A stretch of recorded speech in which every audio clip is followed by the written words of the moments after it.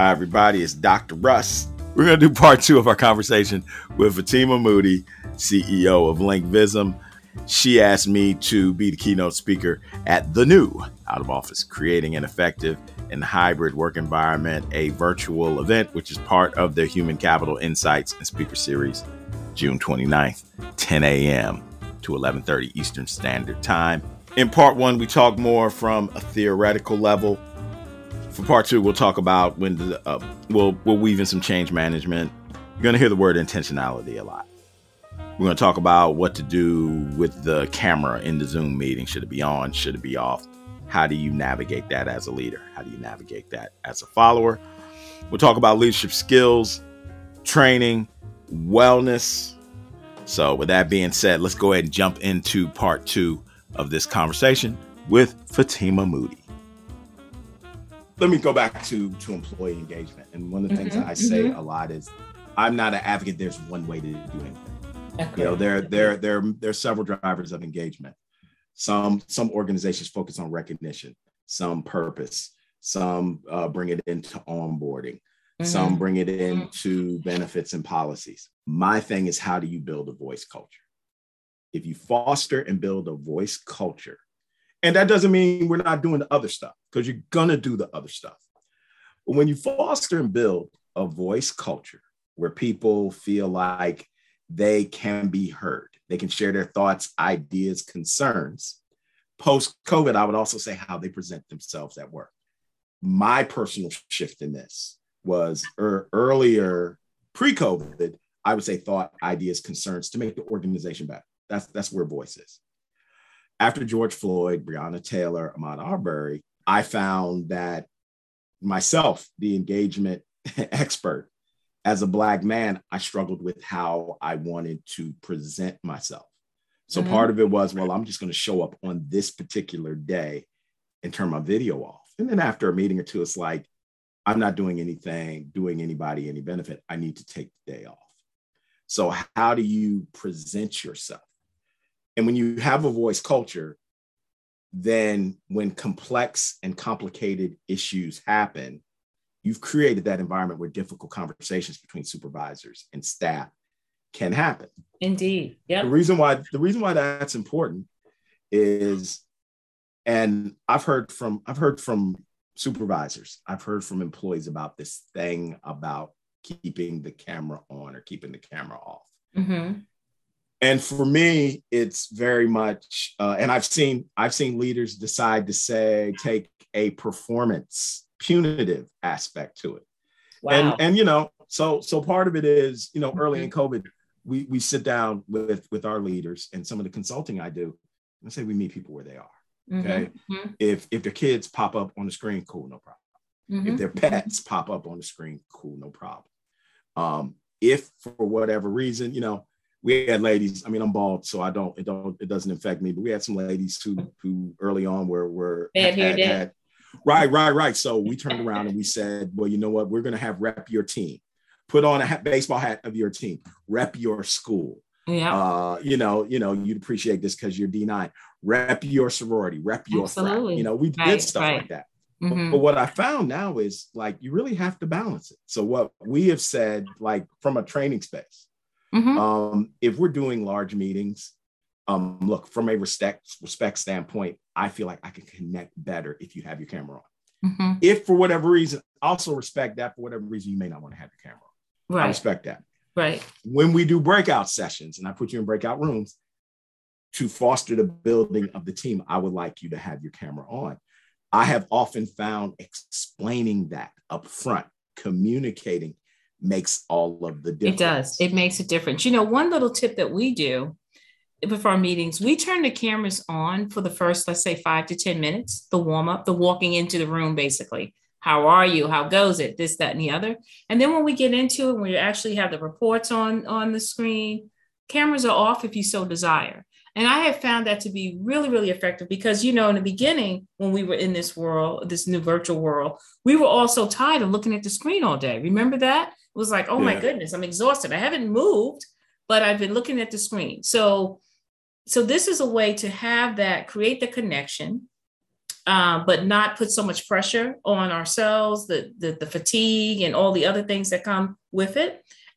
It works. I've received really, really positive feedback. I have two of my clients that I recommended that to, and they're using it, and they say simple things go a long way in this new environment in which that we're in. And you talked about the voice, and the voice of the employee, which is so important. That feedback, getting the feedback and being okay with what you hear is really important. Asking the staff, to the extent that you can, what makes sense for us as an organization as far as working together? How do we ensure that we can do this? What are some of the things that we need to do? Who feels like the outlier out there? Who feels disconnected? How do we bring you into the fold? These are the types of conversations and discussions that I have found to be really incredibly useful, during this time. What I have found is we've asked for a lot of employee feedback, but we haven't prepared leaders and supervisors how to listen and act on that feedback. It takes a very, very I'm very intentional about it. There's a book that one of the best books I read last year is called Are You Listening by Kate Murphy, which focuses on it is a great book. Yep. Yeah. So how do you create that environment where people can bring those difficult conversations or bring their ideas or bring anything to the table, but also know that it can be heard, it can be received, that you're actively listening. Okay, look, I'll say this, and I'll say this, everybody. Fatima knows my wife. Early in my marriage, my wife and I could be on the couch and she's telling me about her day, and I'm looking at the TV the whole time. And like, my marital trick is I actually remember the last 3 sentences she said. So yeah, yeah, Fatima tripping again. That's what she does. You're not listening to me. Yeah, you did. You said Fatima's supposed to go out to lunch. Fatima showed up 5 minutes late. But what I learned from this book is there's certain value to turning the TV off, stopping and looking and connecting at people. There's research that says if you're out to dinner with friends, if you take your phone and place it face down, you are a less attentive listener, as opposed to if you put your phone in your purse. Men, put your phone in your messenger. Put it away. So Fatima, how do you feel about what I just said? Russ, I totally concur. I mean, it's really a situation in which folks have to be intentional. And I will go as far as to say people right now, a lot of leaders do not have the skills in order to be effective at that. Part of it is also quote unquote baggage, right? We come with our own preconceived notions. We talked about this a little bit earlier in regards to, when folks had their virtual days in the past, that was, oftentimes managers in their head, or folks thought, oh, they're off for the day. So it's a whole new mindset that needs to shift. Even this whole idea in regards to coming into the office, you don't need to come into in my humble opinion, don't come into the office just because. Why would you do that? Just because to check the box? That's the worst thing. That's such a huge mistake that I'm seeing starting to take place. If you're coming into the office, it needs to be intentional. It needs to be intentional. We need to collaborate in person. We need certain meetings to take place. We need to network and things of that sort. Folks are coming into the office to be in an office by themselves.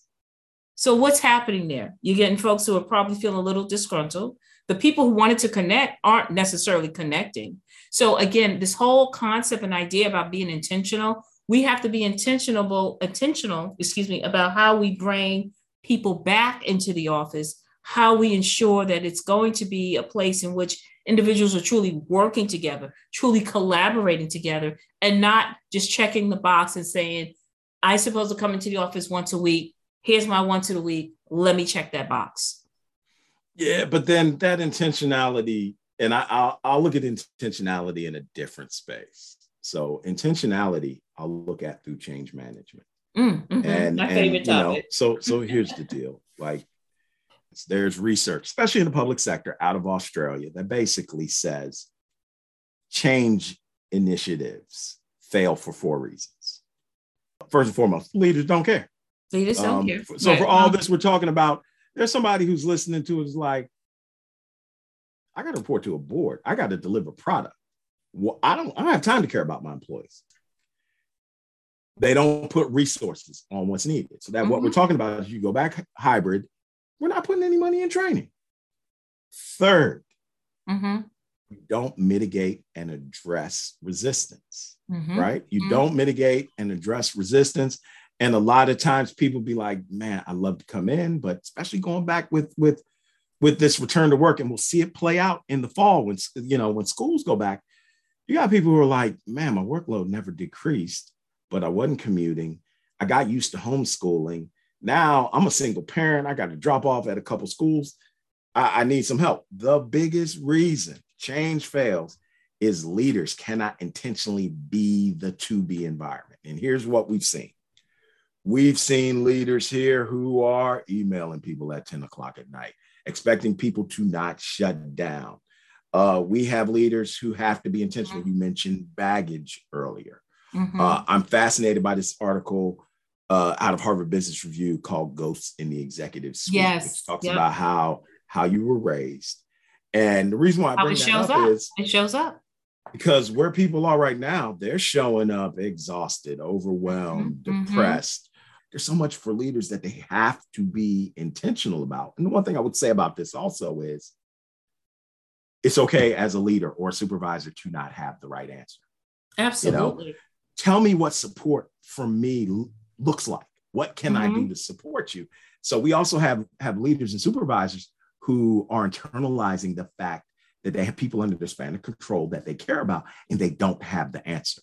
And a lot of my training and coaching has always been for leaders and supervisors, especially from a wellness standpoint. First thing you got to do is take care of yourself. Before you take care of, and this goes at work at home. Before you can take care of other people, you got to take care of yourself. But the second thing is, it's okay if you don't have the answer. Go ahead. Leaders always, pre-COVID, COVID, hybrid, have to learn how to maximize the potential of their team, period. And so it's change, right? How you're maximizing certain other additional considerations have come into play today as far as how you bring out the best in your employees. But for leaders to be effective, this is what they need to do. And, in regards to change management, my favorite model, ProSci, prepare, manage, reinforce change. With all of this hybrid and coming back, prepare for that. Be intentional, like to the point you said. Prepare for folks to be that in the hybrid teams, to maximize the teams. Then manage it. You manage it by providing the type of training, the communication, the coaching for leaders and things of that sort. And reinforce, get that feedback. Look what's working, what's not, and then be prepared to go back to that loop and then make the appropriate changes. So this is why you need to come to the Link Vism conference. So Fatima, tell them the name of the conference again, and give them how they can register, and we'll put something on the podcast where you can get a link to the registration. Sounds awesome. Absolutely. Just getting started. Looking forward to more of this. The name of this series, The New Out of Office, Creating an Effective Hybrid Work Environment. The date, June 29th, 10 to 11:30 a.m. Eastern Standard Time.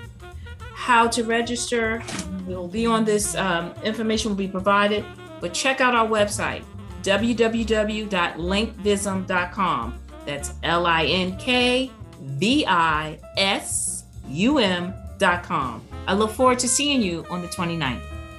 Thanks, Fatima. And if you want to see me and Fatima again, we're going to be performing at the Fox Theater in Detroit. Yep. 2 shows only. So, all right. Thanks a lot, Fatima. Thank you. All right. I want to thank Fatima Moody, Link Vism Consulting Group, for being a guest on the pod, but also asking me to speak at the New Out of Office, Creating an Effective Hybrid Work Environment, which is part of the Human Capital Insights and Speaker Series. She gave you all the information, but I'm going to give it to you again, June 29th, 10 a.m., 11 p.m. Eastern Standard Time, virtual event. I got some information where you can register or wherever you get in this pod. You can go to the website, linkvism.com, linkvisum.com. Also go on to LinkedIn and follow Link Vism. And And since we're sharing what you should do, I mean, you guys know how I do. Like the pod, share the pod, rate the pod. Got to shout out my main man, Reggie Quinterly, with our theme song, The Virginia Gentleman. You can get this pod anywhere. Google, Apple, Spotify, Player FM, all the good stuff.